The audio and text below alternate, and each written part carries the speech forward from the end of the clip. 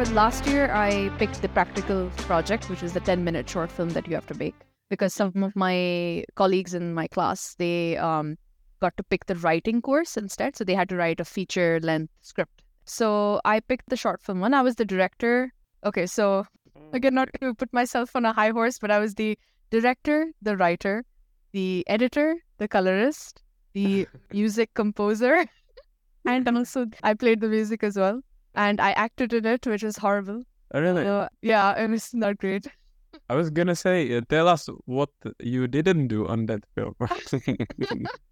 It's not because I wanted to, be like, no, I can do everything, but it was Yeah. because you're doing a student project. You And just have also- to wear a lot of hats. Because you said there were probably 15 people in your class, it sounds like Yes. the crew is not that big. Exactly. And because we had to kind of simultaneously do these projects. So we had, I think, 4 projects in total, the short films. So we had 4 Mhm. short films. Yeah. So each person was kind of working on all of them and helping each other out with different roles. And then we had to simultaneously help each other out. So Yeah. we didn't really have the manpower to be like, okay, now you can edit and then you will do this and that and like the luxury. So I had to do a lot of things. But how did you manage everything? It's so much. Even acting and directing. The acting, I'm not an actor at all. I keep telling myself and could maybe like, okay, maybe this time I'll be able to act. No, I'm not at all. But I had to just out of like, I was trying to be M. Night Shyamalan, and make my cameo. Oh, okay. But also it was more of like, I didn't have a choice and we needed a character. And like, we couldn't find another actor. So we were like, okay, fine. Me and my producer were both in one scene together as like Oh, extras wow. of sorts. So we're like, okay, fine. We'll just show up in this and then cringe for the rest of our lives while we Was watch it this movie. even a speaking role? Yes, it was. Oh, wow. Okay. Yeah, I had a decent, no, okay, I wouldn't say decent screen time, but I had like about maybe a minute of screen time. So how was But the yeah, film in the end? yeah, the film turned out very nice. I'll give a bit of a background for the film. So the film's called Swan Song. And because this was my dissertation project and my last one before I get out of uni, I wanted it to be a little bit of sentimental and special. So 2 things that I really value or like I'm passionate about is film and then music. I love music. I love composing and writing songs. I play piano and guitar as well and sing also. So Oh, you're also a singer. yeah, Oh, wow. I do sing. Mhm. So yeah, I wanted to combine both of those. And okay, so this movie has a lot of different inspirations. So one thing that you find in this region, or like at least with South Asians, perhaps you may find it everywhere in the world, but it's one thing where a lot of the families, I would say, it's not generalized, obviously, but a lot of the times you find that they don't really value jobs that are in the media field or in art fields. And they like, okay, pick something that's more serious and pick something that you'll be able to make money from. And they don't see these type of recreational courses as something that is of value. So the story is of this 14-year-old girl, Nina, who wants to pursue her passion for music, but her parents are very conservative and they don't believe in her passion being something valuable. So they want to push her to just continue studying and get good grades because that's all that matters to them. So it's kind of like how she deals with that and like there's a whole story and all. I would recommend that you watch it. Yeah, I So- mean, I will get the link and will share it so that people Yeah, definitely. to see your performance. No, horrible. But yeah, it was a nice experience, very extremely DIY. It was a self-funded project. Me and my producer, who's also one of my very close friends, self-funded it at a very low budget project. We filmed a lot of it in like either my house or my friend's house.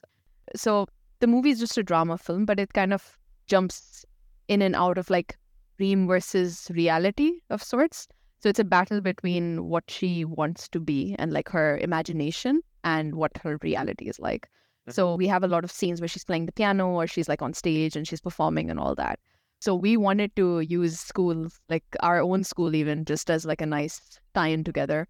But because of COVID, this was at the height of COVID, they had really strict guidelines and they said, no, sorry, we will not let you use the school. So we had to even DIY that. So we took my friend's dad's warehouse and we put like black cloth around and we kind of simulated like a auditorium of sorts. She had a piano there already. So I know I'm jumping ahead of myself, but like the movie has a lot of different inspirations from other films. So one sequence, the one that's at the end of the film, I don't want to give any spoilers, but she's playing the piano. That one is inspired by La La Land, where Ryan Gosling's character plays the piano. Like there's a whole nice sequence. Some of the film is like inspired by her, like the color and Joker as well. Some parts of it is inspired by Black Swan. So there's like different things. So for one of the scene where she's playing the piano in that warehouse, now because we wanted that light, the spotlight type of effect for the light, we had to get like some fog into it, but we didn't have a fog machine. So my friend, he waved his lungs out trying to get fog. Sorry. Oh, okay. That should have been written in the risk assessment by your producer. Yeah. Yeah.